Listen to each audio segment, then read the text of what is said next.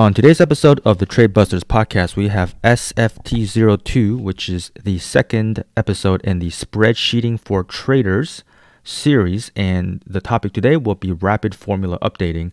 Now, for those who are familiar with using spreadsheets and Google Sheets, this may not really be all that new to you, and we may even argue that this is not a topic that necessarily warrants its own episode, but honestly, it's a feature that I found I basically use all the time, right? You guys know that I make a lot of different spreadsheets. Some of them are pretty complicated. And so this is something that will help you when you're creating spreadsheets or updating them. And it's basically a way of quickly populating formulas or updating when you're making changes. So before we get started, you definitely need to go to the companion page, which you can find at the, go to the show notes and there's a link directly to it. Or if you go to the TradeBusters trading page, which is www.thetradebusters.com. Go to the BBP/SFT tab, and you will find a link right there to SFT02, Rapid Formula Updating. And one other thing before we move on, this is one of the first episodes where I'm going to want you to kind of follow along and do almost kind of like the exercises. So you will want to, when you bring up the page, go to the top, go to File, and make a copy of this sheet. That way you can save a personal copy, and it will let you edit and make changes so you can kind of follow along and see what I'm talking about. So on here, when you get to the site, you will see two tabs, before and after. So let's look at the before tab first. Now, I've set this up in a way where it's intentional so you can basically kind of practice what I'm going to show you here. And there's a couple examples of why it's useful. So let's look at the left-hand side on the before tab, just the first two columns. And this is a very simple, I've got a date column, and then I have net lick. And if you're curious, this is, I believe, the net asset value of the SG trend index from these dates, which I have here. And so those two columns are just kind of pre-populated data. You can see it goes all the way from December 31st, 2012 to about May 26th of 2023. And in column D, it's labeled daily percent. So this is going to be, if we want to calculate a daily percent change in the, the NAV of that underlying asset. So I've started, if you look in cell D2, it just has a plain zero in there because usually I start on some date and I just assuming that's your kind of starting point. So if you look at D3, this has a formula in here which essentially will print out the percent change of that current day's value relative to the previous day. And it also has something where it will automatically throw a blank if the date is not present. So if we look at the formula, it says if A3, and A is the date column, and 3 is the row that we're on. Double the carets or the less than equal to, and then the greater than or equal to, that symbol basically means if not equal to. So if A3 is not equal to, and then the double quotes, there's nothing in there, so it's a blank. It just means if A3 is not blank, right? If it's not blank, it will run the formula following. And if it is blank, and so you have the comma again, print a blank. So basically, if the date is missing, if the date is not missing, print out this formula. Otherwise, print out nothing. Now, the formula is a very simple, just a diff. It's a percent diff. So B3 minus B2 over B2, right? So this day's value for that index minus yesterday's divided by yesterday's, very plain percent. So let's say you're building a spreadsheet and you wanted to, so this is the formula you want. Now you want to push that through the rest of the sheet. Or if you had a formula already in the column and you wanted to update everything, that you have a new formula, you want to update everything. So the plain old way is you could click on D3 and you'll see it highlights, and there's kind of like a blue bubble on the bottom right. And you can click and drag. So if you just click on the blue bubble, the blue circle, and drag down to, row 19. You'll see that the formula gets pushed all the way to row 19, right? And you have all the daily values, and that's fine. But the issue is if you have a long sheet that's many, many rows, and sometimes I have sheets that are thousands of rows, tens of thousands of rows, it takes a long time to essentially drag all the way down. And before I knew what I'm about to show you, I used to do this kind of click and drag. So I have the instructions right here. I wrote, click on D3. And so go ahead and click on that. It's going to highlight that formula, or sorry, that cell. And you press Control Shift plus the down arrow, right? So Control Shift down, and you'll see that the highlight is now jumps all the way to the end of the page, right? Row 2716. And there's nothing there yet, but you see a long rectangular highlight. Now at this point, you press Control plus D. So Control D will basically push that formula through all of the cells down to where you ended on that last row. And in this case, you don't always have to have a highlight. So because I had previously highlighted row 3, it pushed the highlight all the way through. So I just put the yellow highlight there just to let you know where to click, but that's not necessary. Now, if you've done this, you should have daily percent values in column D all the way down to the bottom of the page.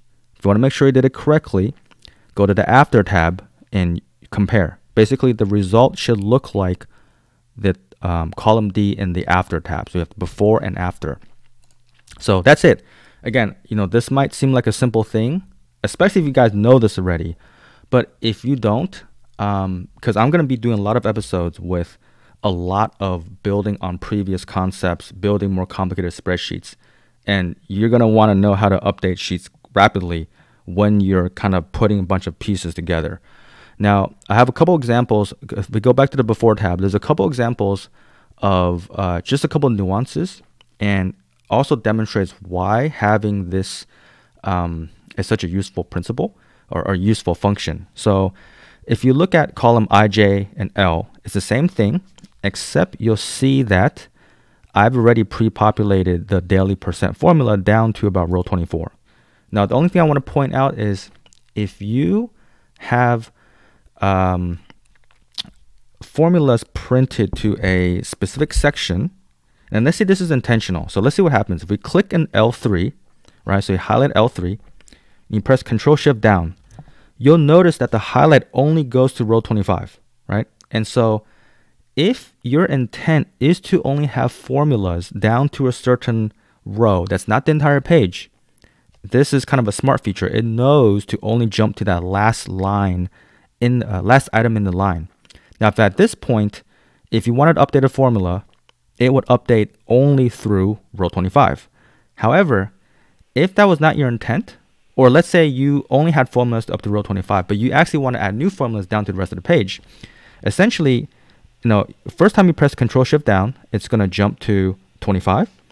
If you do it again, if you press, it's highlighting up to row 25, you press Control Shift down again, now it will jump to the bottom of the page just as previously, okay? And you can press Control D, it's going to push the formulas through.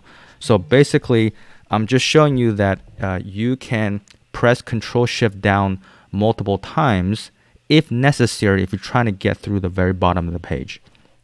Now, finally, if we go back up and we look at columns N, O, and Q, you'll notice that I have, again, pre-populated some of them, but I've left row 10 and row 17 blank. So you can probably guess what's going to happen, but let's try it, right? If we click on Q3 and you press Control Shift down, you'll notice it only jumps to row 9, right? Because it goes to the next blank, okay? Now, if we do Control Shift down, or you can hold Control and Shift and just press the down key, press down, and now jump to the next, it skipped the blank and jumped to row 11, which is the next populated row. Press down again and jumps to row 16, which is right before the next blank, which is row 17. Press down, it skips the blank, goes to row 18. Press down, it goes to the last item in the column, which is row 25. And then if you press down again, it's going to jump to the very last row of the page.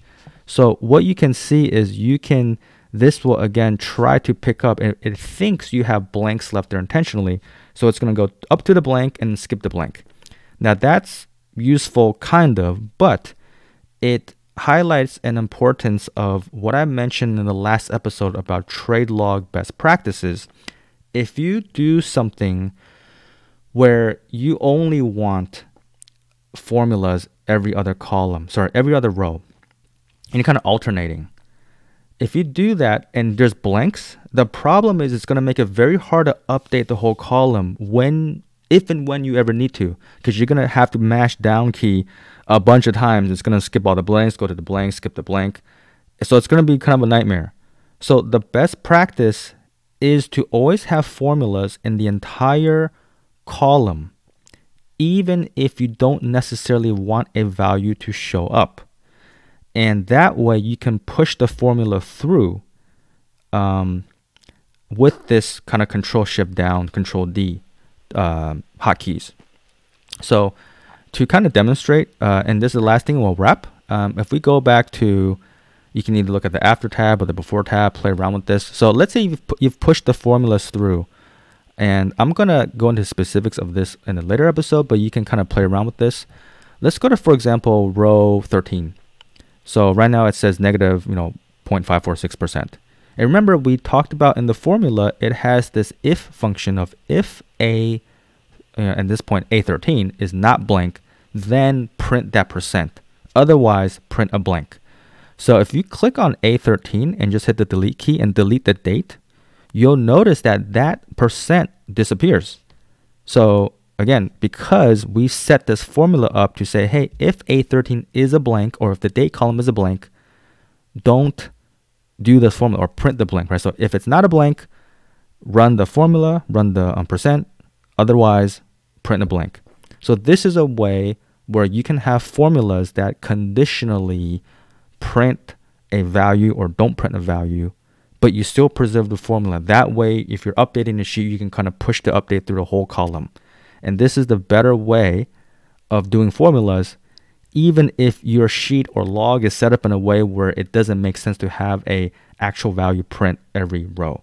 All right. So I hope that helps. Once again, I know this might be a little simplistic, this episode, and just with the whole kind of pushing in formula, because maybe some people know. But again, this is very useful, and I use this all the time, especially as you build more and more complex sheets and need to do a lot of tinkering and updating formulas. All right. So hope you guys enjoy that. And thanks all for listening, and I will see you guys next time.